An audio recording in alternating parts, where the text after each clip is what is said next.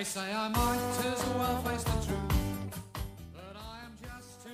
Hello and welcome to Game of Moans, a podcast where we are looking back at Game of Thrones an episode at a time, and we are past the halfway point, Season 5, Episode 6, Unbowed, Unbent, Unbroken. I am Chris Bolton. With me, as always, our very own mountain, Mr. Mark Williams. Hello. And I just want to address something very quickly before we dive in this week. We've literally just had a production meeting off air. Because production meeting, what's one of them? We've never had one of them before. Yeah, we literally haven't. That's what we just did for like 2 minutes.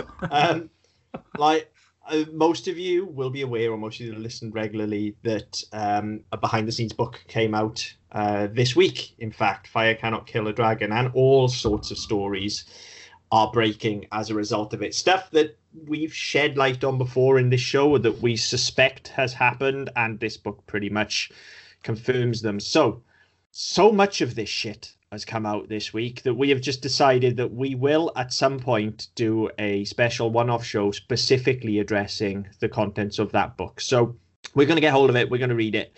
But I think we'll park it there for now, because like if we were to start talking about the shit that's coming out of that book, that's a whole episode. Yeah. But I mean, suffice to say, I read all of these headlines with a mixture of amusement, satisfaction and disgust. It's a very weird cocktail, but you know, amusement because you're just dumbfounded at the shit you're reading, satisfaction because we get to go, see, I knew it, and disgust because just fuck these guys, like seriously, fuck them right in the ass. Yeah, I mean there are. I mean we've talked about it before. That we talked about the con they did. Was it this summer or must have been this summer, where they basically admitted they didn't have a fucking clue what they were doing. They make up as they go along. We've talked about things like that have come out, but this book just seems to be a collection of clusterfuck episodes, where they've gone, yeah, that we didn't know what we were doing. Yeah, that's right. Yeah, that shit that you heard. Yeah, that was right. And there's just so much of it, and you go, fuck me. Yeah. So we're gonna park it there. So yeah, we know, guys, and if anyone does want to specifically talk about, any of the stories within, we are going to be getting hold of this book. As I say, we are going to be reading it. So by all means, hit us up on Twitter, hit us up on Facebook, and we'll happily discuss it with you. If you want to come on the show and discuss it, by all means, send us your thoughts. But we will do a one-off show on that book. So all of that being said, Season 5, Episode 6, Unbowed, Unbent, Unbroken. So first of all, this is a pretty good opening for Game of Thrones. Starts in the middle of a scene. It's well edited. It's atmospheric. It's creepy. Yeah. It's pretty good. Like as Game of Thrones openings go, I don't mind it. Yeah. It's a funny one because as soon as the scene started, thinking, all right, okay, can't really be asked for this story again. I mean, we haven't been to House of Black and White for 3 weeks now. Something like that, yeah. I mean, I wasn't. Don't get me wrong. I wasn't thrilled to see the House of Black and White, but I thought, well, that was it. I mean, as soon as the scene started, I was like, right, okay, well, we're back with Arya then. Great, fantastic. Because I mean, I love Arya, but this storyline is horseshit, and it does very little to actually enhance her character or move her arc along. But yeah, so all right, okay, brilliant. So it's another couple of minutes of this, and the first 2 episodes of this series we started with this story. And it wasn't interesting then, and it didn't really go anywhere now. But as you said, it was atmospheric. One thing you say with Game of Thrones, it always looks good. Yeah. It was atmospheric. It was well performed. I say it wasn't too slow. It didn't start 9 million years before it needed to. And yeah, it was a good opening sequence. It worked quite well. Yeah, and then it leads us into this confrontation again between Arya and the waif. And again, for the most part, quite well handled. I like the waif story. It's great. Yeah. It's well delivered, but the scene suffers. Much like we talked about a couple of the scenes a few weeks ago, like when we were talking about Shireen's backstory when that came out and things like that. This scene suffers because whilst the story is great and whilst the intent is great, they completely step on the point by having the waif then ask Arya if she's telling the truth or not. Yeah. Like, no, we get it. It's inferred. She may be lying. She may not. We get that. Right. Yeah. We are smart as an audience. OK. And not just us, like, treat the audience with respect. We get it. OK. It's in the performance and it's in the writing. It's been inferred. We get it. And to be fair, even if you miss it, in the performance. Later on, there's a scene where Shekhar Hagar and is beating Arya because every time she tells a lie, he hits her with a stick or whatever it is. So we can get the inference from that the Waif story may not have been true because she'll have been through the same thing. She'll have been taught to lie. Yes, in much the same way. So we don't need that bit. Now that what 2 lines I think it was. Now, did you believe me? Did you think every word was true? We don't need that. And no. You end that scene with Arya Arya believing what of it she wants to believe, and then move on. Yeah, I agree. It completely stepped on the scene for me, which was a shame because up until that point I thought it was actually really good, but it just really, really fucking annoyed me. And I'll be honest, this episode pretty much lost me there and then. I got so annoyed by that, and I don't like this storyline anyway. So I was like, right, fuck you. And I wasn't in the mood anyway, so I was just like, right, fuck you. You've lost me now. So yeah, strap yourselves in. And as you've talked about, that pretty much comes next. Jack in the car goes to see Arya and just whips her when she says she hates the Hound. Yeah, and that's good. Again, okay, that's really good. But then we step on the point yet again. You know, the whole scene is pretty well handled, but they just hammer it too much. We get it. She was lying when she said she hates the Hound. We get it. Don't drive it into the fucking ground. Like, just do what you need to do and get gone. Less is more sometimes. I mean that particular lie I didn't mind so much because we had her little lies all the way through that, you know, her father was a soldier who died in battle and she got whipped. So we've seen these little lines that we know aren't true. And then she says she hates the Hound and he hits her. She says, no, I do hate the Hound. And he whips her again. And it's almost like she's trying to convince him because she's trying to convince herself. And I think it's a really nice touch that harks back to what we had a lot of in the last season and the season before, but not in a heavy-handed way. And I think that when they come to be reunited in 3.5 seasons' time, that will pay off. Yeah, as I say, I like the idea behind it, and I just feel like again the execution was poor because they make her explain it. Like, I'm fine with the setup of building it up from these little lies so that we understand. You tell a lie, you get the whip. We get that. But then they cheapen it by her going, no, it's true. It's true. No, fuck off. We don't need that. Like, we get it. We get that she's confused. Like, just trust us. Honestly, it would be so much stronger if you just trusted us. Yeah. And I mean, I won't jump ahead too far, but in the scene, at the very last scene of this episode with Sansa, there's a very similar point where historically you'd have expected her to react the same way when something she says is challenged, where she's accused of lying, and historically she's become hysterical. She almost pleads, and much like Arya does, she protests too much. But in Sansa's case, she says nothing. Yeah, and it's a really nice reversal because normally it's the other way around between the two of them. Yeah. So, you know, same as with the Waif, good setup, poor execution. Yeah. So then we move over to Tyrion and Jorah. Yes. Again, like, Ian Glenn's performance is great here. Like, his performance when he finds out about his father is fucking phenomenal. Again, just saying so much without saying anything. What this show does best, really. Like, they should just make this show up entirely of reaction shots, and I'd be like, this is the best thing ever. Give it all the Emmys.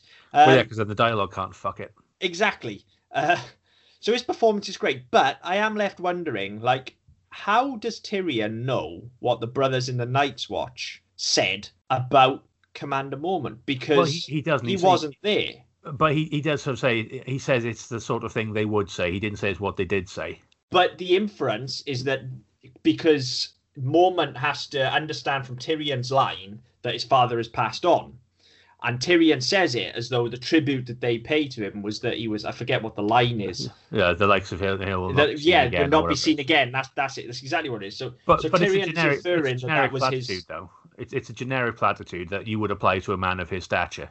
Yeah, I don't know. It rubbed me up the wrong way. It rubbed me up as though Tyrion knew what, like, they eulogized him in that way. And it's like, well, he wasn't at the fucking wall then. I didn't take it that way. I just took it that it's sort of slightly effusively hyperbolic. That it's praise for praise sake. Because he was a good man. He was an honourable man. He had time for Tyrion and vice versa. And now he's dead, so they say nice things about him at his funeral. It doesn't necessarily. I didn't take that any inference that he knew what the line was. It's just this is what they would have said because it's true. But then, from Tyrion's point of view, all that becomes is, I knew your father, he was a good man. Not, I knew your father, he was a good man, and this is what they said about him. Yeah. Because he doesn't know what they said about him. All he can do, if he's offering respect and sympathies, then it's, I knew your father, he was a good man. Or he was always good to me, or he was good to me while I was at the wall, or something like that. Or, I knew your father, we will never see his like again. That's all fine. But the fact that he's saying that that's what the Night's Watch said about him just is odd and wrong. And it just completely pulled me out of the scene because I was left there thinking, well, how the fuck does he know? And then I'm racking my brains thinking, was he at the wall then? I'm like, no, of course he wasn't. Well, so no, Mormont wasn't at the wall when he died either, was he? No. So I'm like, this is all shit. And as I say, the episode had lost me anyway, so I was looking for things, and that is one of them. Like, that makes no sense to me. None whatsoever. So then we're back to the House of Black and White, Joy, and we get this scene with Arya and the little girl. I don't get it. I'm sorry, I don't get it. What's the point? What is the water poisonous? What? Yes. Like, did I miss that? Yeah, that was in episode 2, where it's a man comes in and is led to the water, drinks it, and then her and the wife clean him. I missed that completely then. Yeah, so but the setup for that, I mean, the father carrying the little girl in, saying no, she's suffered since whatever. I just want it to end, and there's no nice ambiguity with the line. Do you want the suffering to end or the life to end? All that.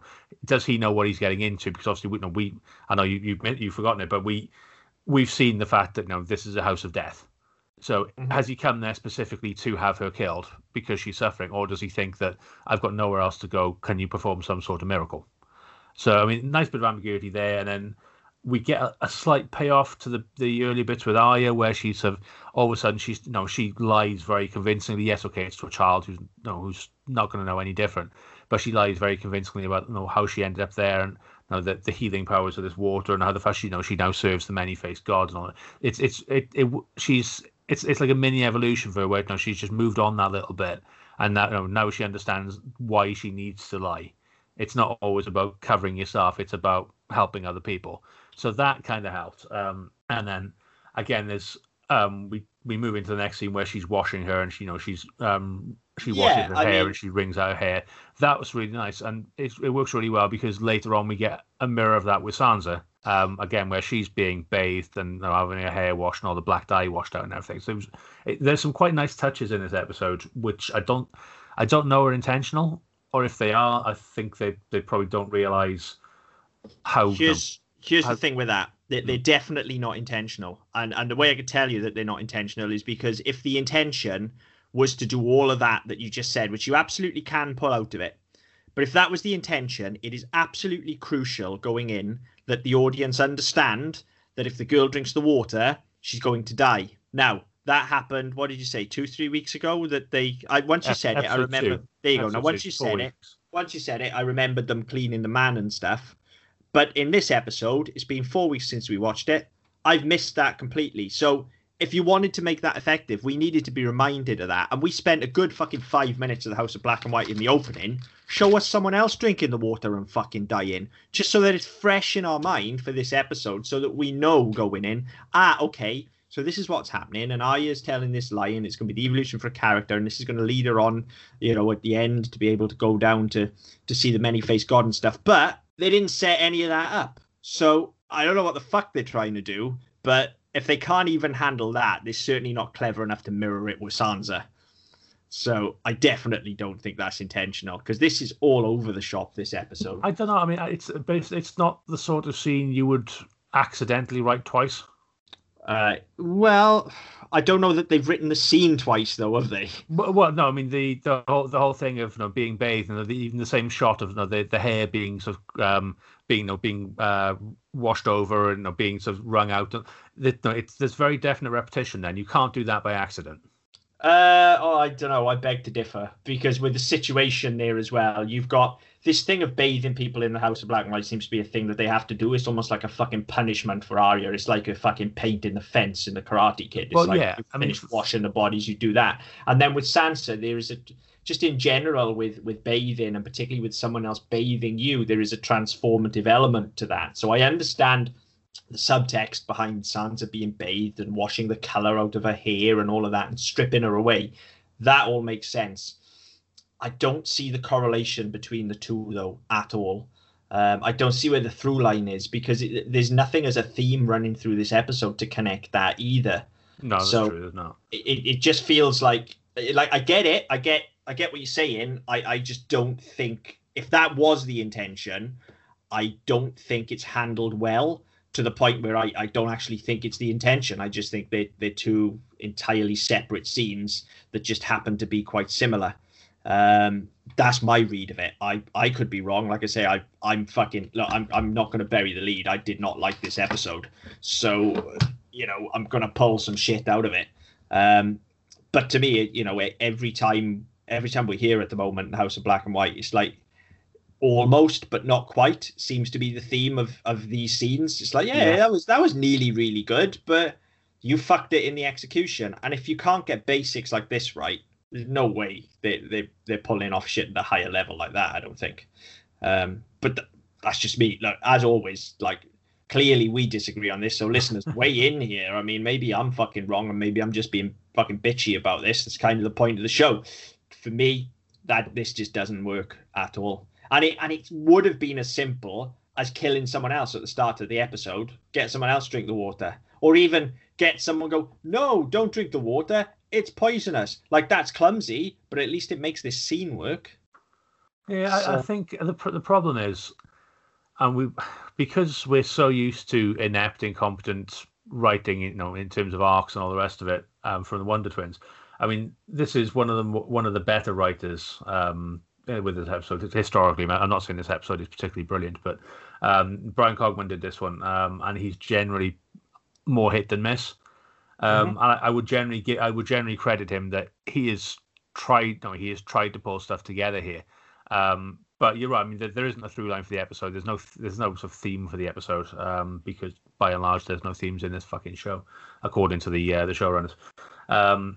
But I get the impression that he's tried, and whether stuff hasn't come off, or whether he's assuming that having now seen it once, that we will always remember that you can't drink the water because it's poisonous.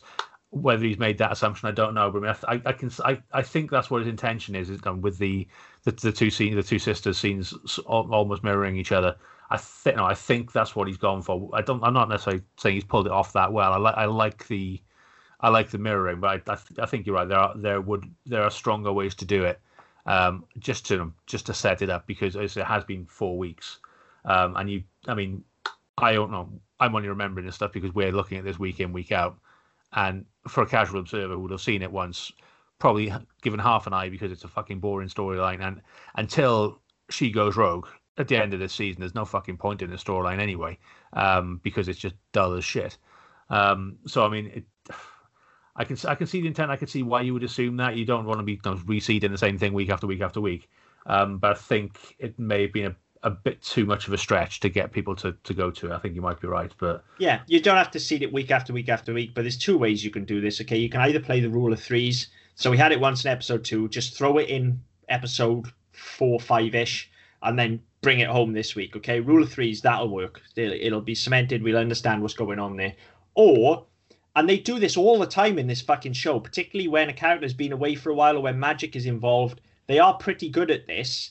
Like, just bring it back around in the same episode so that we know what's happening. And they are pretty good at that, generally. Yeah, true.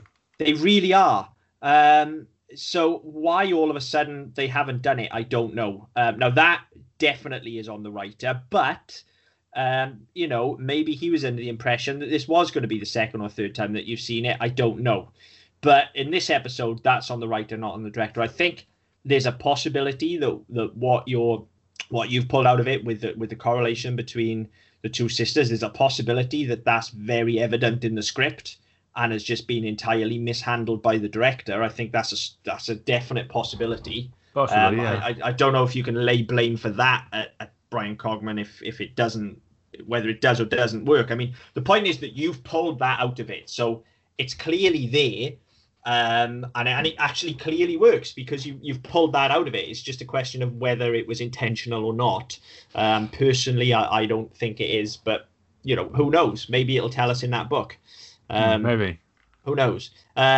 So yeah, other than that, like let's get off from the House of Black and White because it fucks me off and just winds me up the moment we talk about it. But one last note on it, like after all of this shit goes down, we get a strong contender for one of the worst lines in the show, and Jack and Agar's got a lot of them anyway, but we get, a girl is not ready to become no one, but she is ready to become someone else. That's just so cringeworthy, it's unbelievable. And also, no, she isn't ready to become someone else because she's Arya fucking Stark. Yeah, and she even told you that at the start of the episode. She's Arya. Yes. So just drop this shit already. But the thing is, as well, I mean, the whole point of it is that the many-faced god, you become no one. So why would you be happy for it to become someone else? That's not in the ethos. That's not in the spirit. That's not what you do for your god. No, it makes no sense whatsoever, and it's an awful line. This whole storyline is awful. Just fuck it right in the arsehole. It's terrible. So there's that. So I'm pretty annoyed anyway. And then I do get a bit of a giggle because the cock merchant is just unintentionally hilarious. Yes. But very fucking problematic. I mean, look, I'm sorry, with his choice there's meaning. All right. The fact that all of these slaves are black savages who believe in voodoo and superstition and magic is I'm speechless, to be honest. I'm not at this stage. I'm really not. I'm speechless, absolutely speechless by. I mean, like I said, the character himself is unintentionally hilarious, but Jesus Christ is problematic, isn't it? Yeah, I mean, I think the problem I've got now is I don't expect any better from the show. In general, neither do I, but this is so distasteful that even by their standards, like, I mean, this is how the fuck did nobody on that set go, guys, do you maybe want to think about representation here a little bit? Like, how did nobody pull them up on this? They may well have done, but I mean, we're at a stage where they knew at this stage they were going to do 8 seasons, so they knew they were well into the second half. Everyone's getting paid well, and I can imagine them just going, you know what, fuck it, that's what we want on screen, that's what we're going to have, and just get on with it. Certainly nobody at HBO was challenging them at this point because it was making them money. No, I mean these guys are basically fucking. I mean, they're laughing minstrels. These characters, they are. It's disgusting. But as I say, like, unintentionally hilarious because it's so distasteful. It's one of those things that if I don't laugh at it, I'm gonna be fucking sick, I think. But the thing is, I mean, if you think of the content, I mean, the whole thing with the cock merchant and the dwarf's cock and the line about well, they'd be able to tell because it's a tiny dwarf cock, and Tyrion replying, guess again. It's very much in that sort of bawdy style you would have got from the likes of Chaucer, and you even got from Shakespeare in some of his comedies as well. I think of the nurse in Romeo and Juliet, or the two porters in Macbeth. There is a history of that sort of humor and that sort of comedy, but for whatever, I don't know. There's no reason to have to go and cast 4 black men for this troupe. No, there's absolutely not. And it doesn't matter who is saying those lines. You could have anybody delivering those lines, anybody playing those roles, and it would have been exactly the same. The humor is in the wording and the delivery. As I said, there's a choice has gone into this to cast these. I think it was 4 or 5 black men to play this group, but there's no reason for that. And it may be that they happen to be the best 4 or 5 actors who auditioned. In which case, all power to them. But I don't necessarily think that's the way the show works. I don't, and I also think that, to be fair, given the material, look, it's not like you're pitching up for an Emmy here, is it? This is comic relief, like, and look, if you absolutely want the lead to be that guy because he's so good, then okay. But how about we kind of have a bit of an ethnically diverse cast surrounding him then, just so that we don't suggest that these are a tribe of savages, essentially. I mean, you may as well have just had him throw Tyrion in a fucking pot and put some bones through their nose. Like, that's how fucking bad it is. It's disgusting. Absolutely disgusting. Speaking of Emmys, by the way, this was the episode that the director was nominated for Best Director in a Drama Show. Fuck me. Didn't win. No, I'm not surprised, but he didn't. Neither am I, because I'm just putting it out there now. This is the worst episode this season so far. It's could well be. I can't remember. I know we've had some pretty good ones and we've had some not bad ones. So I think you might be right on that one, but I can't quite remember. I mean, this only scrapes through on the skin of its teeth for the fact that I can see, as I said right back at the start, it's a nearly there. So the episode kind of scrapes through for me from, it's not the kind of awful shit that we were getting back in season 1. But it's not great. So anyway, moving away from the horribly distasteful racial stereotypes, we're over to Littlefinger. And he just absolutely dominates Lancel, which is brilliant. Like, this is how the king should have done it. Just seeing somebody treat him like the stupid little boy that he is fucking fantastic. Littlefinger just absolutely dominates him, twists all his words around, throws them straight back in his face, and lets him know in no uncertain terms that he is not to be fucked with. And he doesn't care if they're the church or not. Like, you fucking leave me alone, pal. Yeah. It's tremendous. I've been waiting for somebody to do this to this lot for weeks, and it's absolutely tremendous. Very, very good. And the thing is, it's such a short scene as well. It's easy to forget. I mean, I once you started talking about it, I remembered it, but I hadn't when we were talking through it realized this was coming next, because it's such a throwaway scene. And you just, I say it feels like filler, but it's good filler. It is good filler, and it just, I think, yes, you're right, it's filler, but it helps establish that Littlefinger's back in King's Landing. It helps set the tone for the next scene as well. Reminds us that, they are a credible threat, but they're also just a law unto themselves. And the only way you're going to get somebody, sort of take them to task on that, is by somebody, get somebody else who's a law unto himself. Littlefinger absolutely is somebody that does what he wants when he wants, and knows full well he can get away with it because he's got a golden tongue. And you kind of need that to bring them down to size. Cersei is clearly already way out of her depth. So it takes Littlefinger to just cut them down to size, and it's brilliant because it really kind of ratchets tension then when we go into this fucking kangaroo court that we've got.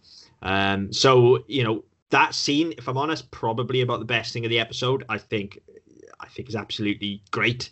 And then we're into this fucking kangaroo. No, we get a scene first with Cersei and Littlefinger, don't we? Yes. Which is an odd scene. They're both good because they're both very good anyway. But she doesn't, and this is a story thing that I don't get. I'm not blaming the actors for this here, but it's like Cersei doesn't trust Littlefinger's military mind, essentially, is what she's saying. But yet he has literally laid out a brilliant, foolproof plan to her. It doesn't make a lot of sense, does it?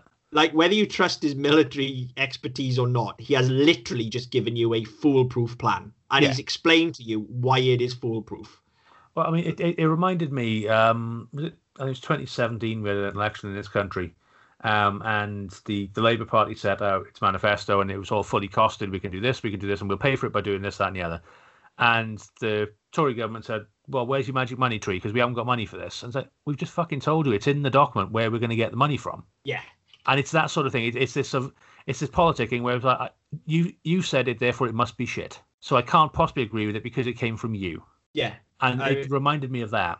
It's just poor. It's really poor. And like I say, no fault on either of the actors. I mean, they go with what they're given, and they do a very good job with what they're giving. And it's almost like it's a superfluous scene because neither of them actually have any of the power they claim to have going into this scene. Because Cersei said, "Oh well, I'll give you the little things that make me Warden of the North," and she said, "Oh well, if you do this, and we'll make you Warden of the North." But she has no authority, and it's like they both so they both realize that actually they can't make the deal that they're making. Yeah, that's right. So it's just a little bit pointless, really, isn't it? But yeah. It's a good scene. It's a good scene. It's good for both the cast, but it just doesn't fit because I mean we've already seen Tommen is a complete fucking bitch when it comes to making any sort of decision anyway. But we've also seen that he's far more manipulated by his wife than his mother. So Marjorie will have an angle on this at some point, and it's like, well, no, why are you seriously bothering? Because she's going to get overruled anyway. If she says it, Marjorie will automatically go the other way. Yeah. So yeah, it just seems a bit. It's a shame because it's a nice scene between two good characters, but for whatever reason, it just doesn't need to be there. It's just again, it feels like filler. It's just reminding us they're both there. It is, yeah, and as I say, it made so little narrative sense to me that it was just another point in this episode where I was left going, what? So so far we've had that. We've had the one with Arya that we talked about earlier, where I was like, what the fuck is going on? We've had the one with Tyrion talking about Mormont. So there's been just a collection of points in this episode where I've gone, hang on, this makes no narrative sense whatsoever. And so, this with 3 there straight away, and we're not even halfway through the episode yet. Thankfully, thank fuck, we get to go and spend some time with Jaime and Bronn, and things pick up instantly. Yes. Bronn and Jaime, they're fucking great now. I love them. Like, I love watching these two. Just, the exchange between them and just Bronn in general in this scene, where you get lines like, let's not do something stupid. Okay, that was something stupid. Yeah. And it's just like a cheesy action adventure movie. It's great. I mean, that's a good line, but he's even better then when the stakes start to escalate and he just gets this look on his face. And he just goes all Indiana Jones. Like, he pulls a full Harrison Ford and just goes, oh, for fuck's sake. Yeah. Like, I am fed up with this shit. Yeah. He's just brilliant. He is absolutely brilliant in this scene. And then the fight after it is great. It's a really good fight. The fight is really good. The fight it's really well choreographed. It works really well. And then the way it's broken up, obviously we've seen oh fuck, I can't remember his name now. Martell, whatever the prince's name is. We've seen him and his bodyguards now talking about Marcella and Tristan.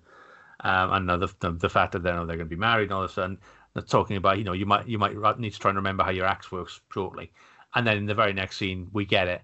That's all works really well. It's really well set up. And then again, Bronn comes out with the line to steal all lines in the episode, which is you fight really well, especially for a little girl. Yeah. And because he doesn't mean it. He's just doing it for shits and giggles. He's doing it to wind her up.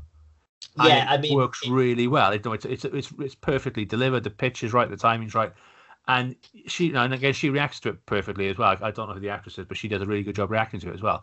But again, it's just something that he's got to get the upper hand. He has to have the last word in everything he does, and he'll do it however he can. And I genuinely think he's probably the only character in the show that could have got away with that line. And it is. Yeah. It's a problematic line if delivered by anyone else, and it can still be construed as vaguely problematic from Bronn. But like you said, he's such a cheeky little prick, and he does it with just a shit-eating grin on his face that you just think he's just trying to get a rise. And in that context, then it means exactly what he said. He's doing it to wind her up. He's not doing it to be insulting. He's doing it to get a rise. And so it does kind of work. I still think I could probably have lived without it, if I'm honest. Yeah. I'd still rather we didn't sort of demean women in that way. But there you go. I think he managed to just about get away with it. I much prefer the initial reaction when they come in, and it just does remind me of Raiders of the Lost Ark, where they come in swinging swords, and he just looks at them and goes, "Oh, for fuck's sake!" Yeah, it's just great. It is right. Well, we've glossed over the preamble to the scene as well, whereby you had Marcella and Tristan. A little bit of their. Yes. We're getting to see a little bit of their courtship. We haven't really seen any of that side of the show. I mean, we've had lots of pairings and lots of people being put together, and these have been put together, but they've actually been allowed to develop a relationship. And that's being set up quite well. It's typical teenage shit, which you see in everything else, but for whatever reason, in a show that is full of fucking high drama and backstabbing, there's no fucking high school in it. This was a nice touch, and it worked quite well. And then just the sheer awkwardness where Jaime and Bronn approach while they're having a bit of a snog in the bushes, and they're very awkward straight away, and then you get the line from Bronn, "Let's not do anything stupid," and Tristan pulls his sword out, so he twats him. All of that's really nice, and it's setting up these two characters for what should be a good run. Yeah. It's just a shame again, goes nowhere. But and I mean that was I remember being disappointed with how this run ended, not because of the way it ended, just because it was so fucking short. Just in general, as I said, even right back last season with Oberyn, there's something fascinating to me about this side of the story. I think that, there is an entire continent essentially here that's just been sold short. There are definitely interesting stories and interesting characters here. And there's a lot of interesting counterculture as well. I mean, yes, it's the Dawn is the anti-King's Landing. Everything about it is different. Yeah, but we never explore that. I mean, we had what maybe a half a dozen episodes with Oberyn, and then we get another maybe 3 or 4 with the Sand Snakes and Dawn now, and then that's it. We don't see Dawn again, I don't think. No, it just kind of vanishes, and it's a shame because I like pretty much all the characters in Dawn a great deal, so it is a shame. But yeah, so we get the fight with Sand Snakes. It's fucking brilliant. This is the best chunk of the episode for me by far. I think this bit works really well. But then, to be fair, this episode does pick up in this back half. However, we get a scene with Olenna and Marjorie, and then it cuts from that scene to her and Cersei, and they use dialogue to try and carry the cut, and it's fucking atrocious. Yeah, it's really clumsy. I can't remember what the line. I wrote it down, and I've left my notebook downstairs. I wrote down how they tried to carry it, and it's a shame because the scene between Olenna and Marjorie is fine. It's functional as they always are. I know the two very good performances, and then the scene with Olenna and Cersei, again, it's very good. When you get these two sort of head on. Cersei's always trying to play an angle. She's always trying to manipulate. She's always trying to snake and worm.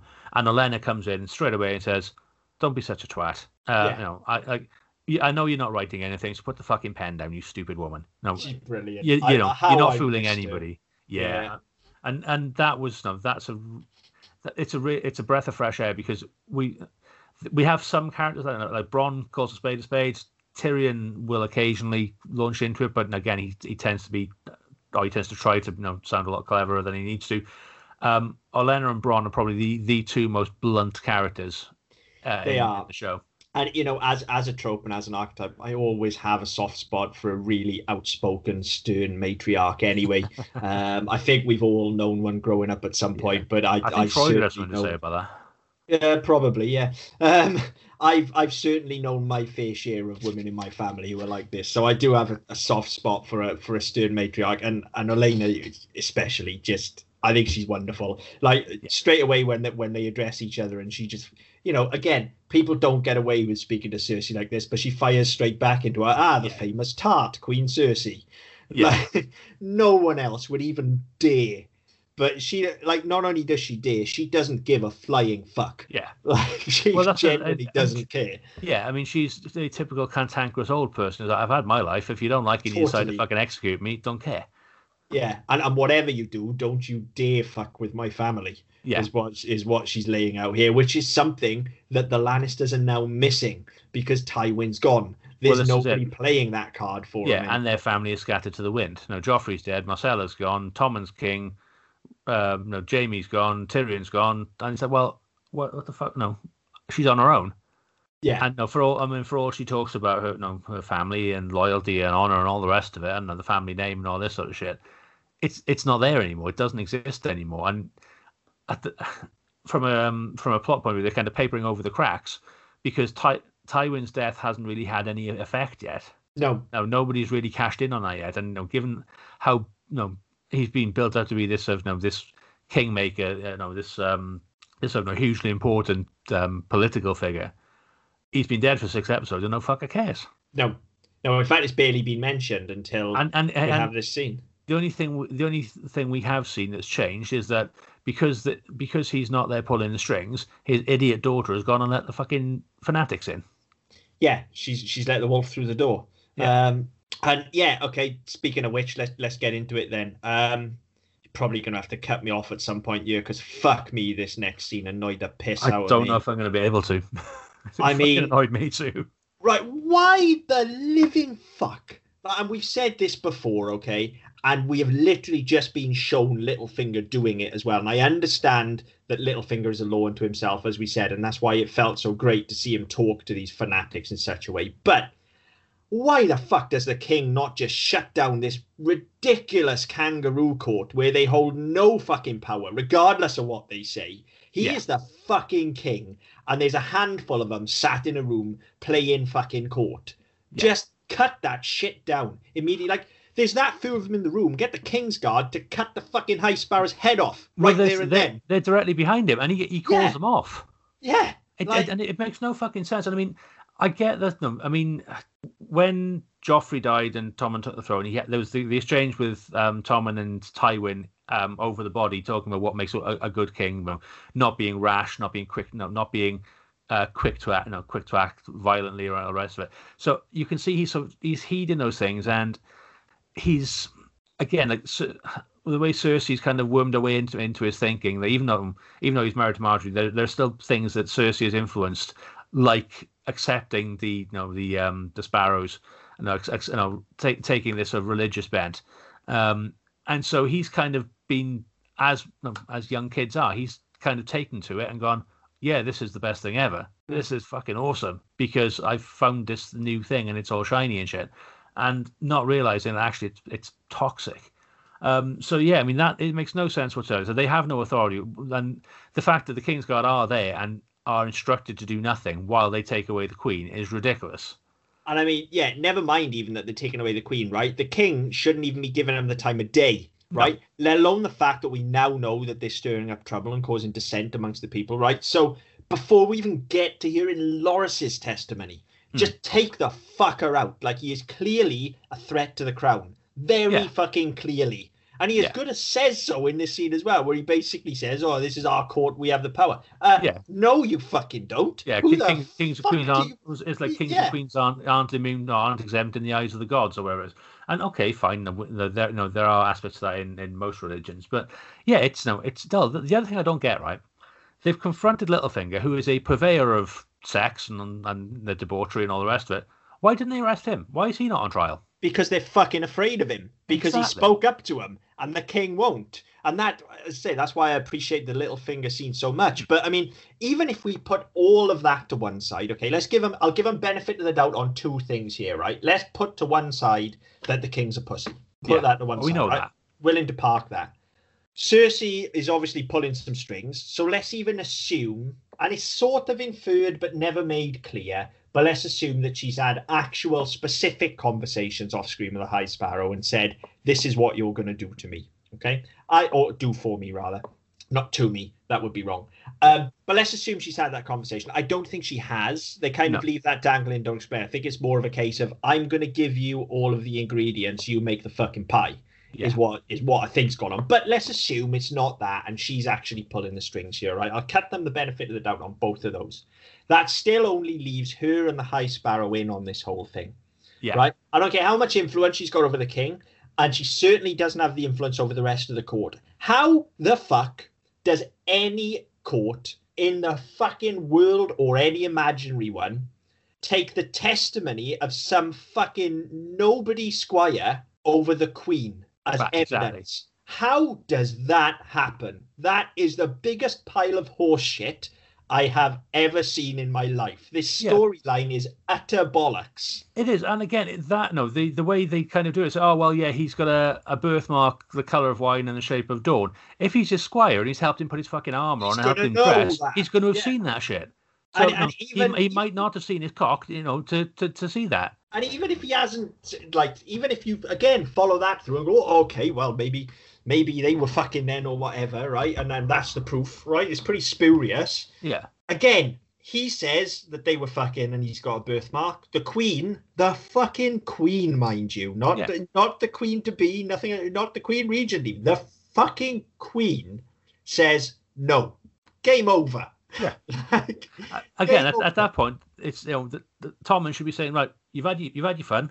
fuck off back in your box. We're going back to the castle. Yeah, exactly. And to be honest, it shouldn't even take Tommen to do that. They're in a court. They dare call the Queen to trial. Okay, fine. Kings and queens have to answer in the name of God. I get it, right? Follow that through, fine. Her testimony is solid. Yeah. There's nothing wrong with her testimony. It's solid. She swore an oath, right? She said, no, absolutely not. And then they turn around and believe this fucking chump. Yeah. Like, and it's good that they called him, because as soon as he took the stand, and I forgot about it when we saw the scene a couple of weeks ago when I was saying how good she is in the scene. I forgot about it. So when they come out, I was like, that's good. Nice callback. But it doesn't make fucking sense. No, it doesn't at all. No, I think Elena even calls him on it, doesn't she? Yeah, completely. And no one fucking listens to her. Yeah. I don't understand how any civilized culture in the world allows them to get away with this. No, and it is problematic because, as I said, there's no reason for any of them to even fucking set foot in this courtroom. I'm going to call it a courtroom. Okay, Loras is on trial, so you'd imagine that Marjorie would go there and Olenna would go there. Tommen doesn't need to be there. Cersei doesn't need to be there. So what's the point? And at any point, what's to stop them saying, you know what, fuck this noise, we're going, standing up and walking out the fucking door? Exactly. Like, let's put this into context, right? Let's just try and put this into context. Let's say tomorrow I decide I'm going to make my own religion up. I don't know what, it would be fucking whatever. Let's say we all worship cats, right? So I managed to gather a couple of hundred followers, and we go and storm fucking London, right? Storm Buckingham Palace. Somehow we managed to get in, yeah? And I want to hold the Queen to trial because she's got corgis instead of cats. Yeah. Right? How fast am I dead? I think your feet may stop moving before your head hits the floor. Right? Like, so how the fuck does this happen? No, it's nonsense. It's just nonsense. And I know that sounds extreme, but it is literally that. Some fucking Joe Nobody has decided to start his own fucking religion. Yeah. Yeah? He gets a couple of followers. They start press ganging people. All right. Where's now all religions start? Yeah, exactly. They're wankers, but you let them, all right, that's religion. Yeah, you just try and keep them in line. At no point do they get an audience with a fucking royal family, and certainly at no point do they get to put them on trial. No. Like, that is just not... It's bollocks. This is the biggest pile of bollocks in the entire show, this storyline. It really... Like, we don't like the House of Black and White because it's boring and it steps on Arya's character, but for the most part, at least it kind of, you could go with it in some sort of narrative sense, yeah? None of it falls apart if you think about it. This, you don't even have to think about it for 10 seconds. Like, this is bollocks. This just would not happen. I don't understand how anybody thought this was plausible. No, I have no idea. Let alone adapted it. Like, because that's the other way, isn't it? I assume this is in the book. I don't see how it can't be. So it's bad enough that it's been written once, but that was just written by one dude on his own in a room, and his editor read it and somehow let it go. But how the fuck do you adapt this without correcting that? How does nobody look at it and go, why doesn't he just kill him? Yeah. Like I don't get it. I do not. Can you imagine if this was happening like up at King's Landing with Stannis? Can you imagine? Yeah, like, he would burn them at the stake immediately. Yeah, that's just like, stop your fucking nonsense. Yeah. Or no, we'll feed you to Melisandre. Yeah. So not at King's Landing, but the fucking Castle Black. He's up there. King's Landing. We got the Boltons again. Imagine it happening with Roose Bolton up there. No, thank you. The dogs will have you now. I was gonna say, we'll set the dogs on you. Yeah, like utter horse shit. Everything about this scene is fucking terrible. I'll give you this, as a courtroom scene, even though it's a small one, it's better than Tyrion's trial. Yes. But so is Herpes. Yeah, in terms of it's better handled and the cast are better, but the fucking storyline is atrocious. Yeah. And just fuck it. Fuck this storyline. I was already pissed off with this episode, but this sent me over the fucking edge. This is terrible. So move on. Yeah. We spend the rest of the episode with Sansa, which is great because I fucking love Sansa. She's really coming to her own now. I was going to say she's really taking shape now as a character. And, it's not clear where she's going at this point. No, but she's on that journey. Yeah, I mean, we can see, if you look at other characters, that you can see Dany. She's going to be queen, and she's going to go fucking nuts. because we've already seen that she's a fucking tyrant. So we can see where she's going. You can already see Jon's on this hero's path. You can already see Arya's going on her vengeance kick. Sansa kind of hasn't really... Her whole thing was, she was immediately betrothed to Joffrey and spent a year fawning over him like a little fucking schoolgirl groupie. And then she was his victim, and she was bullied. And then she was persecuted. And then she was accused and had to go on the run. And it's like, okay, what the fuck now? Yeah. What's left for her to do? But yes, I mean, her story from now until pretty much the end actually works really well. I think Sophie Turner does a very good job of it. But a lot of things we've talked about in this show that we've criticised quite heavily is stuff that happens off screen. Yeah. And we get lots of quibble and trivia and bollocks that we don't need, and then stuff that's important to characters we don't see. But this actually seems like they've gone, right, okay, Sansa's going to have a role to play, so let's fucking get her from the point she's in season 1 where she starts, get her to that point where she can do the thing she's supposed to do at the end. No, it's a fucking narrative arc. Yeah, and she has arguably the best one in terms of journey, in terms of, being moved as a character from where she started to where she finishes. Yeah. I think she is probably the most transformed. But it's weird. It's like somewhere around the end of season 3, somebody just woke up and went, Sansa's all right, isn't she? Let's do something with her. Well, they kind of did it. And we talked about it at the time. I mean, they started to build her up at the end of season 1 and beginning of season 2, and then they kind of forgot all about her again. Yeah, they knocked her back down. And it's just taken a long time for her to claw her way back into any sort of recognition. Yeah, but I mean, from here on out, she's pretty much there. So it's always, as far as I'm concerned, it's always good stuff when we spend time with Sansa now. And this is no exception for the most part. There is some stuff in this segment that I don't like. I'll give you some guesses as to what it is. Yeah, we'll come on to that in a minute. Yeah. But, to start with, we have this bathing scene, and whether it's meant to mirror Arya or not, we can disagree on. But I think you're certainly right in that there is something there. And actually, we talked about the director being Emmy nominated and stuff, and most of this episode is fucking horse shit, as I said. But this, I get the subtext here. There's definitely something here about the act of being bathed by someone else. Yeah. There is, and there's a lot that can be pulled out of this scene. And it is very well shot, to be fair. There's a lot to be pulled out of it. There's the stripping away of this false persona that she has, the removing of the hair colouring and the red coming back. And so there's the return to Sansa Stark, which she vocalises as well. Yeah. She actually says to her, I am Sansa Stark of Winterfell, which is like, it's an ear punch moment for me there. That's just like, yes, go on, girl. Finally, she's putting her feet in the fucking ground. Yeah. So that's all there, and that's good. Then, of course, and this does definitely mirror later on, I think, there is the being stripped away and being vulnerable and naked in front of another person.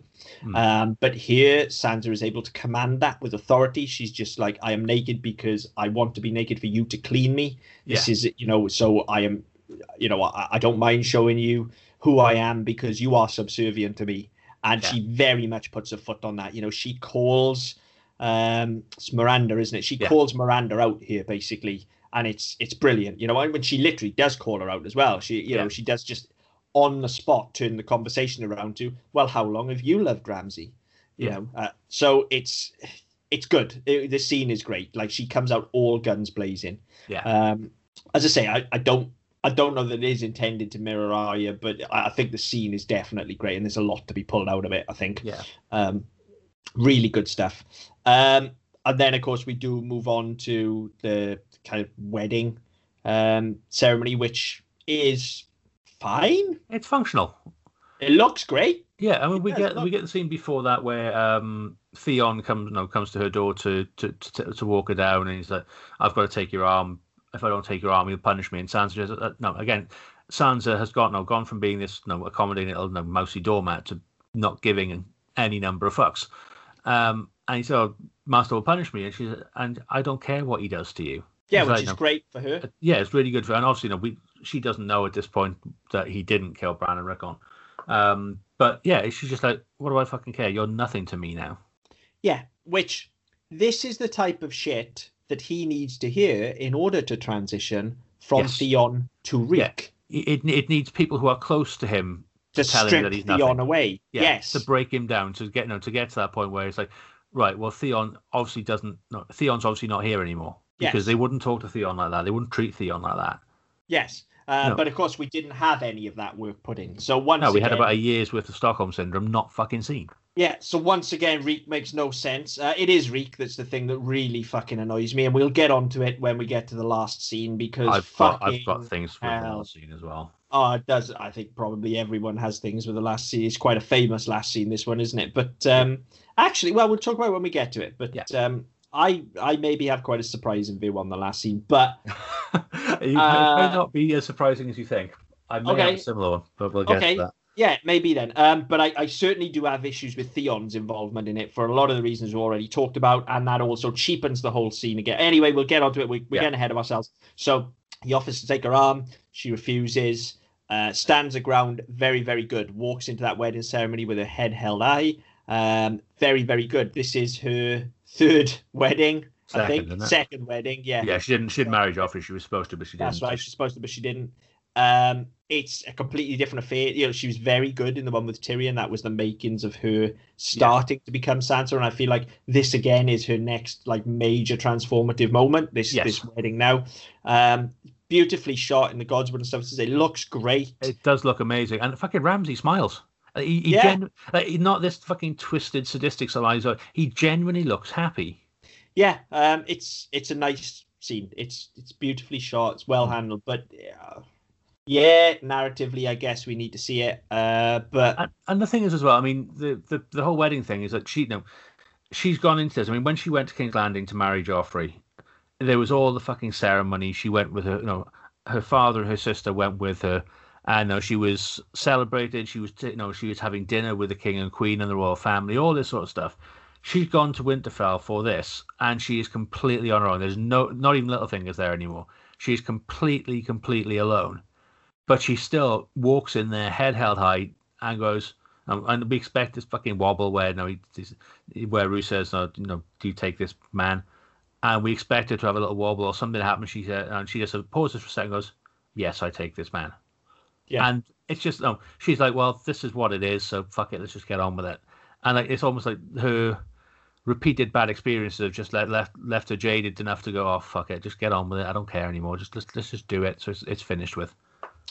I think it's that, and I think it's also, as she's already said to us, whoever she was, whatever weird period she went through at King's Landing where she thought she was going to be queen and she was playing dress up, that's gone. Her family has been decimated, and as she says out loud, she is Sansa Stark of Winterfell. Yeah. And she knows full well, in order to be Sansa Stark of Winterfell, she has to A, marry this chump, and B, off this chump. Yeah. And she knows that even this early. You can see it in her performance. She's got balls of fucking steel at this point. She is like, I know what I want and I know what I'm going to do here. And Littlefinger has fully enabled her to do it. He's given her all the tools, and she is playing that game. And I think there's a lot of that to it as well. So, and I think there's a lot of that in the next scene, which a lot of people say is problematic, and obviously is problematic because of the content, but actually, I think it's really well handled. I do too. I wasn't. I mean, I was quite surprised. Yes, okay. It's we've had a lot of sex in this show, and we have had issues of consent and things like that. We've talked about that in the past. Certainly with Dany when her and Drogo first married, and he was raping her every night.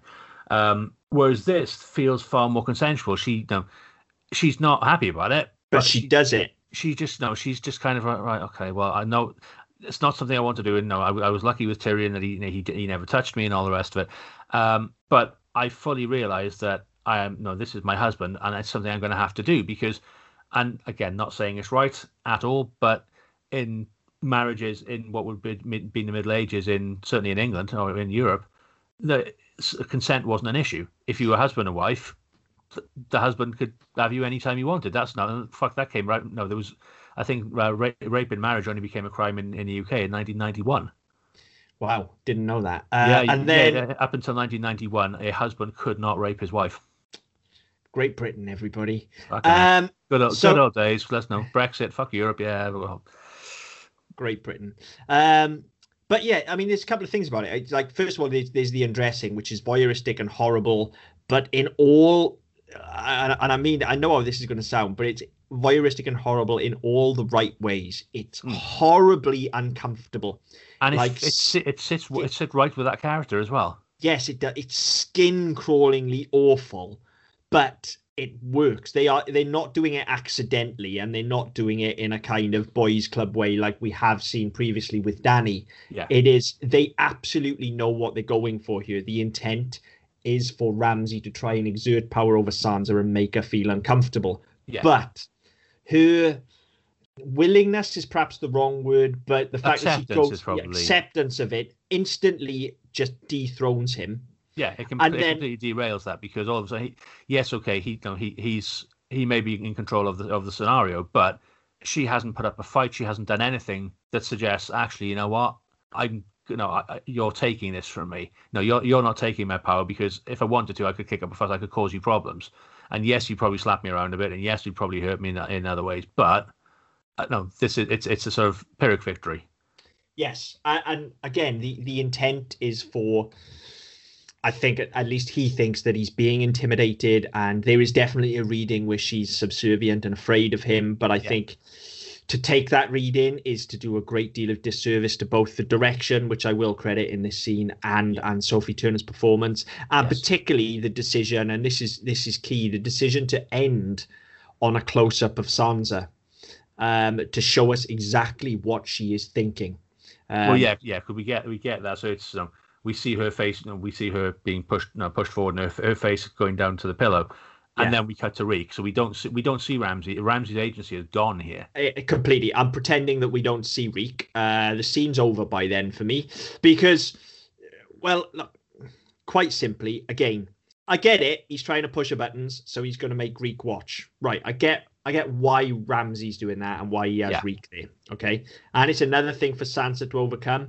I get that. Yeah. But for it to be in the slightest bit uncomfortable for Reek, which is what they suggest when he's watching it. Yeah. Okay. For it to be the slightest bit uncomfortable, he has to know who Theon Greyjoy is and has to have experienced that relationship with Sansa as his sister. Correct. Otherwise, it just doesn't work, and it doesn't work here at all. And they've tried, and this is where this storyline fucks me off immensely, and not this particular episode, but this whole story in general. But the way they flip flop between he's Reek, he's Theon, he's Reek, he's Theon. No, he went to the Dreadfort and convinced the other Iron Islanders to leave, and if they surrendered the castle, they'd be allowed to leave. He was Theon doing that because Ramsay needed him to be Theon. He was Ramsay giving her away at the wedding. Yeah. So he knows that Theon is still there. He knows he's still Theon. He's not broken. And this is what fucks me off, because there's this assumption that you can be completely completely psychologically damaged you don't know who you are, and you're a cowering mess because you're housebroken like a dog. Yeah. But then you can't go from that and flip-flop back into your old character when it suits. No, that doesn't work. And this really cements that, okay, because as I say, the insinuation here is that he is Theon at this point, and he does know who Sansa is. Okay, now, excuse me. If that is the case, if that's what we're playing for, I'm an only child. I don't have siblings, okay, but I can make a fucking leap of faith here. And you can see this actually in the relationship between Theon and Yara as well. If that is the case, I don't care what the hell Ramsay has done to him in the past. If you see someone trying to exert power over, I mean, I know she's not his biological sister, but he has been raised as her brother, essentially, yeah? If you see someone exerting that kind of power over your sister and putting her in that position and taking those sorts of things from her that forcefully, how the fuck do you not just rip his head off his shoulders? No, that's it. Even if you die trying. Yeah. Like, you stand up and you're honourable. Yes, I mean, his honour doesn't even come into it, does it? That's your family. But it's your family's honour. It's the disrespect of your family. Yes, yeah, absolutely. Like, and just the fucking fact that it's hurting your sister. Yeah, like exactly. I don't understand it at all. Like, they need. I think what you said is exactly right. For this to work, and this needed to have happened like a season and a half ago or whatever. Yeah. They needed to very firmly plant a flag in the sand. Like, is he Theon or is he Reek? Which is he? Because he can't be both. No, it doesn't work. It doesn't work. And if he's going to be Reek, then we needed to see a better transformation. Well, yeah, but we needed to see a transformation as well. Yes. We needed to see him be gradually broken. Not just he gets mutilated for a couple of weeks and all of a sudden he's Reek, but so we need to see him get psychologically broken. But then we need to see the effect of that as well. We need to see that stick, because even to a point where again looking ahead, where his storyline goes, he by and large he is the same character he was at the start by the time you get to the end, just having been emasculated, and he's a bit more humble now. Yeah. It's not. He's not this broken, damaged shell of a thing. No. By the end, to be fair, he's quite heroic. He's still well, yeah, he is, because I can't see it as a redemption arc for him because there's so little character there. Well, that's it. So he's just a fucking cut and paste hero by the end. But again, when you talk about his arc and where it goes, like if you look back before the whole Reek thing, if Theon Greyjoy is still in there, even if you assume that he doesn't give a fuck about Sansa, it is absolutely in Theon Greyjoy's best interest at this point, when he's alone with Ramsay. Yeah. Save for Sansa, who will be an ally. It is absolutely in his best interests to beat the living fuck out of him. Well, that's it. I'm not being funny. Ramsay's got his back to him. He's on the job. He ain't going to be concentrating on Reek. Stove his fucking head in with a candlestick. There's enough the cunts there. And regardless of whether Roose Bolton might come down on him with great vengeance and furious anger or not, she's fucking Sansa Stark of Winterfell and is now married into the family anyway. Yeah. He's untouchable if she's got his back. Well, yeah. And all of Winterfell will stand with her, not the fucking Boltons. Well, yeah, exactly. So I don't get it. Yeah, and she knows that, and that's like I said, that's why I think the scene is handled so well. The decision to actually end for her part of the scene, and where I choose to believe that the scene ends, to end on that close-up of her where it's clearly unpleasant. Yeah. But she is not, at no point do I think she looks vulnerable then. No. She is very much like, okay, this is fucking horrible, but she knows what she's doing. And like you said, she has removed all agency from Ramsay at this point. He's fucking nobody. He's just some dude that's just fucking shafting her. If it wasn't him, it would have been Joffrey. Yeah. So she's just like, okay, whatever. At least this way, I'm gonna fucking kill him eventually and get. And she knows all that. It comes through in the performance and in the direction. It is a very clever choice to go for that status paradox and to end on her and not have her basically be a sniveling wreck. And this is what I was talking about earlier on. I mean, so with Arya, when she's challenged for lying and she becomes very defensive and very childish. We've had that from Sansa in the past. Yeah. And when she was challenged about being a virgin and Tyrion not having sex with her, I'm surprised there weren't questions about Littlefinger as well, because we've had those elsewhere. Yeah. Again, and the expectation for Sansa was for her to become hysterical and deny it because she's trying to please everybody. And again, this is part of her evolution. She now doesn't give a fuck. She's just like, you know what? Fuck you. Yeah, you're gonna think what you're gonna think. Yeah. I'm telling you the truth, whether you believe it or not. This is what it is. So fuck it. And it's very much just like, look, here we go then. Just fucking get it over with, will you? Yeah. Like, just do it. Don't care. Get it over with. Yeah.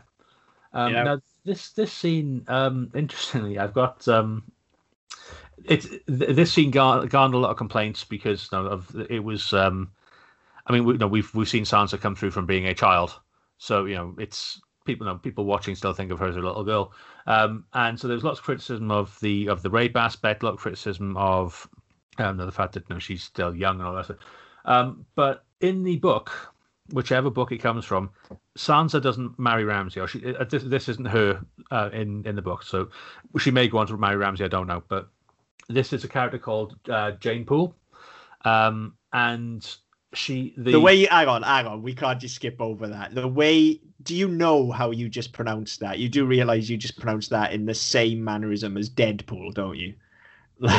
Yeah. It's because I'm reading and I've been up since 3 o'clock this morning, so I'm a little bit against it. I just have images now of Deadpool being shafted by Ramsay. Well, Yeah. Anyway. But yeah, so Yeah, so the character of Jane Poole marries Ramsay, and the rape scene in the book is apparently horrific. Like, it's very graphic. It's very detailed, very graphic.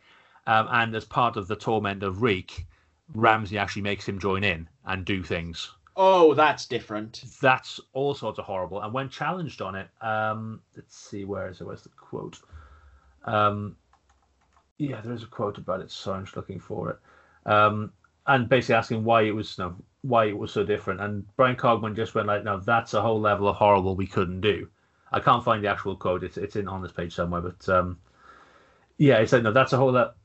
No. That's something we could never get away with." I'm thinking, all the shit you've already fucking done. Yeah, but you'll draw the line there. Yeah, you draw the line at that. I can't find this fucking quote now. I mean, the thing is with it though, when this is not probably a conversation that we're not qualified to have. It's definitely a conversation that we're not qualified to have. But I understand people is upset because Sansa by this point as well is just getting stronger and stronger every week, and I think she's becoming more and more of a fan favorite character. Yeah. So I understand that everybody's annoyed that this is happening to her, but nobody was fucking up in arms when it was happening to Dany in season 1, and I would argue that is this is a horrible term. That is rapier. Well, the than thing is, this. The thing Because is, like this is. I mean, we talked earlier on. There's no objection here. She consents. There's no objection. Yeah. To this. Dany, and they flipped it because in the book, in the original book, Dany's wedding night was consensual. It wasn't rape. Whereas this episode, this scenario involving the other character was, and they flipped it on his head so that Dany was the one being raped. And again, this is how they tried to frame Dany very early on as a victim. And so she could grow, she could develop, she could become more powerful, and you could go on this journey with her. And that's why they did it. I found the quote, and the in an interview with Entertainment Weekly, Cogman was asked why he decided, or why they as a show decided to decrease the level of violence. And the response was, "Lord, no. It's a shared form of abuse they have to endure, Sansa and Theon, but it's not the extreme torture and humiliation that the book is. We couldn't do that." I say, not that we wouldn't do that. We couldn't do that. We couldn't do that. Yeah, so I mean, I don't see the difference between this and what they did with Dany in the first episode.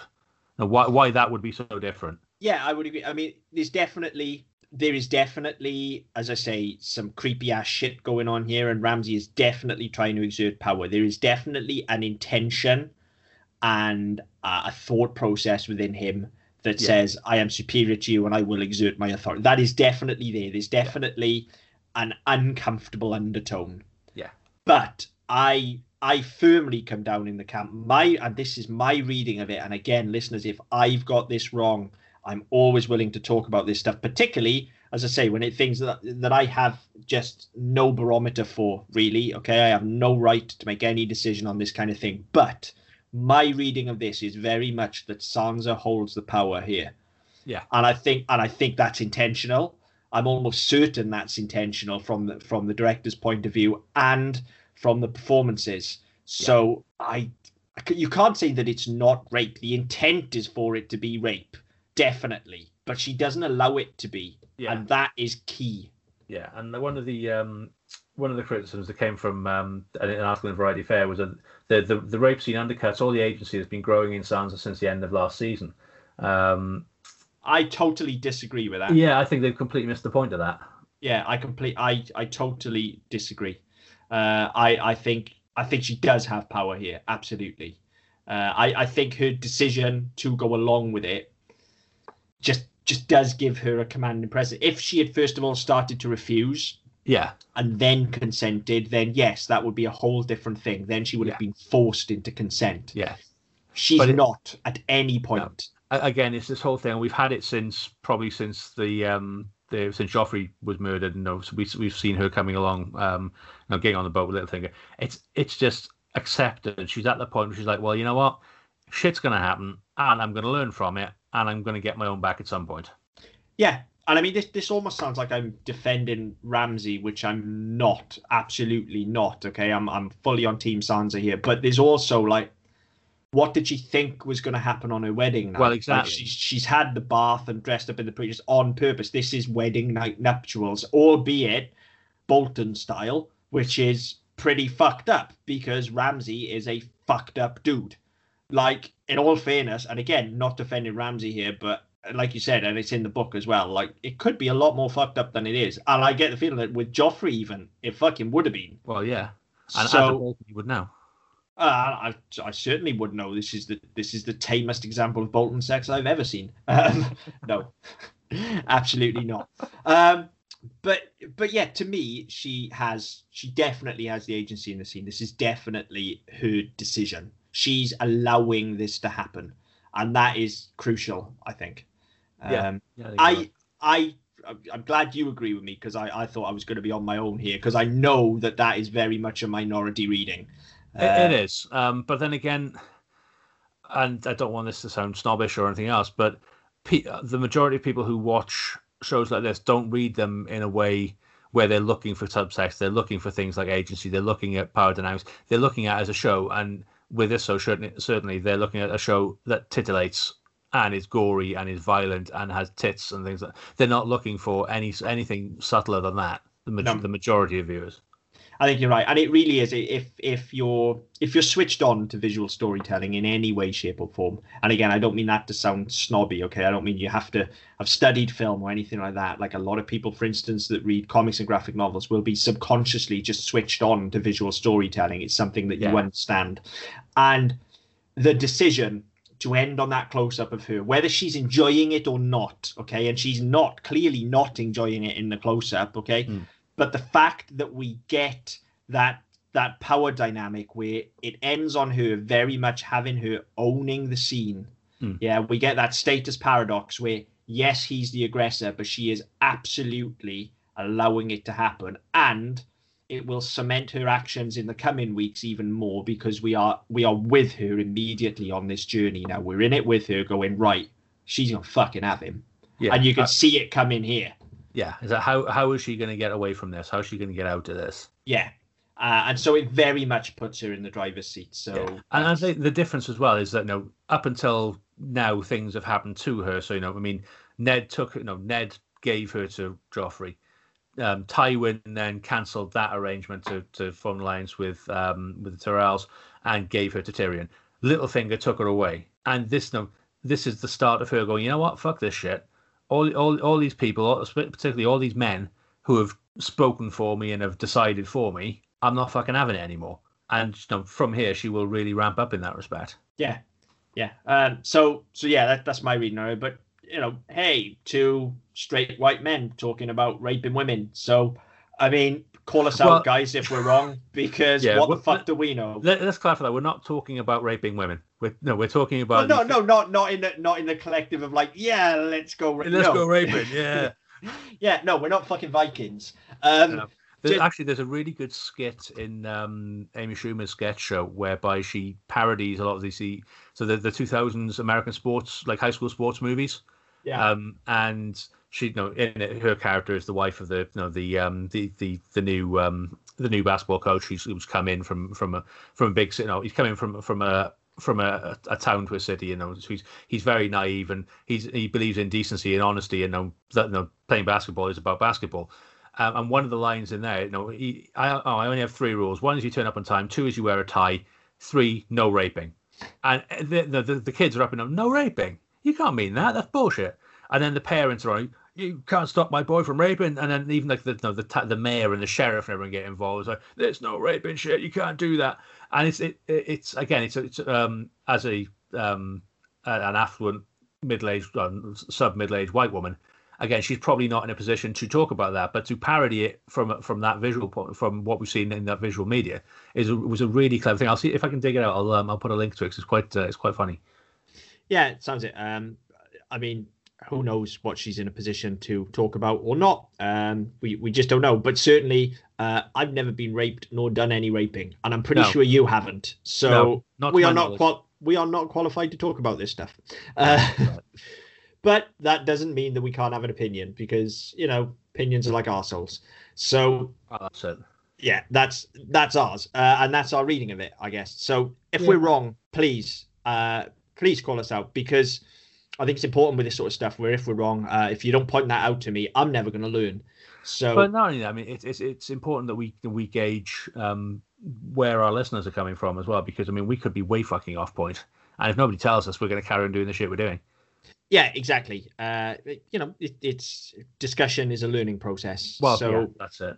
Although, no, discussion of rape is probably a good place to leave it, to be honest.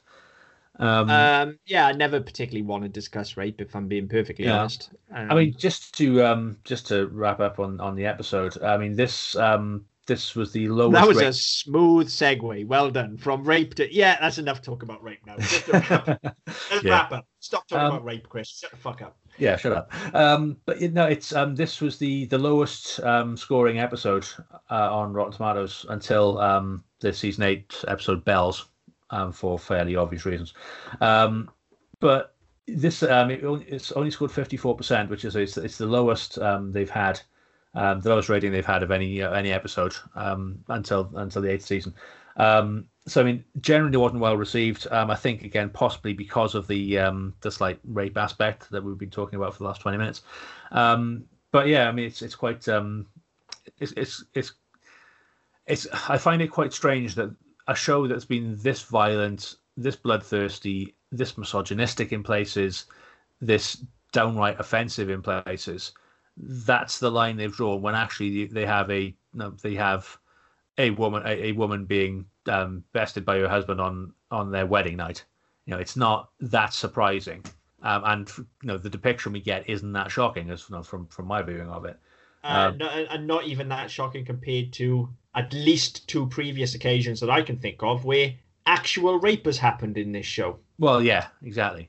So it is interesting that this is something that people have got up in arms about, isn't it? Yeah, and I think it's possibly because she was young, and it's possibly because she's ginger and nobody wants to think of ginger pubes. Maybe that's what it is. Maybe that's what offended people. Maybe. And they made a point. You see, this is what I'm talking about, bringing it back around in the episode. They made a point of reminding us she's a ginger. Yeah. I mean, no offense to ginger people. Mark brought it up. But yeah, don't at me, ginger people. Yeah, but like when they, when Miranda's washing her hair, and she says, "Well, no, that you can see the red coming through now." Again, she's reminding us. Yes, we're reminding us that this is what Sansa looks like. And ironically, Sophie Turner's blonde and had to dye her hair red for 8 years. But yeah, it's this whole thing of just bringing her true character back, if you like, and it's a good way to set her on a path. But yes, I mean, for whatever reason, this episode didn't take with fans. So I know you weren't overly enamored with it. But no, I think absolutely not. But not for the reasons that the critics were not enamored with it. But I mean, as you've said a few times, I mean, if people have different thoughts on this, if we've read this wrong, if you have, I mean, not just this scene, the end scene, but as we talk through the episode, as always, get in touch with us. Let us know, because this is the whole point of this, is that we get to talk smack about stuff. And then if other people want to join in, we let them join in. But yeah, let us know your thoughts on Twitter at ddpodcastnet. You can go to our website, ddpodcast.net, where you find all of our previous episodes and our other shows. You can leave comments on there. On Facebook with the Double M Podcast Network. Wherever you get your podcasts from, and as I said, about 15 times. Wherever you get your podcasts from, be it iTunes, Spotify, Stitcher, Google Play, Amazon Music, Blueberry, TuneIn, wherever. 16. 17. Fuck. I want a little bell. I want a little bell that I can ring every time you say I'm going to get one for next week. Every time you say I'm smacking the bell. I tell you what, you'll have wanker's cramp by the end of it. So I'm not touching that. Well, maybe you won't have wanker's cramp then. Yeah, maybe not. So wherever you get your podcast from, like, subscribe, share, leave us a review. We'll get in touch as best we can. But until next time, game over.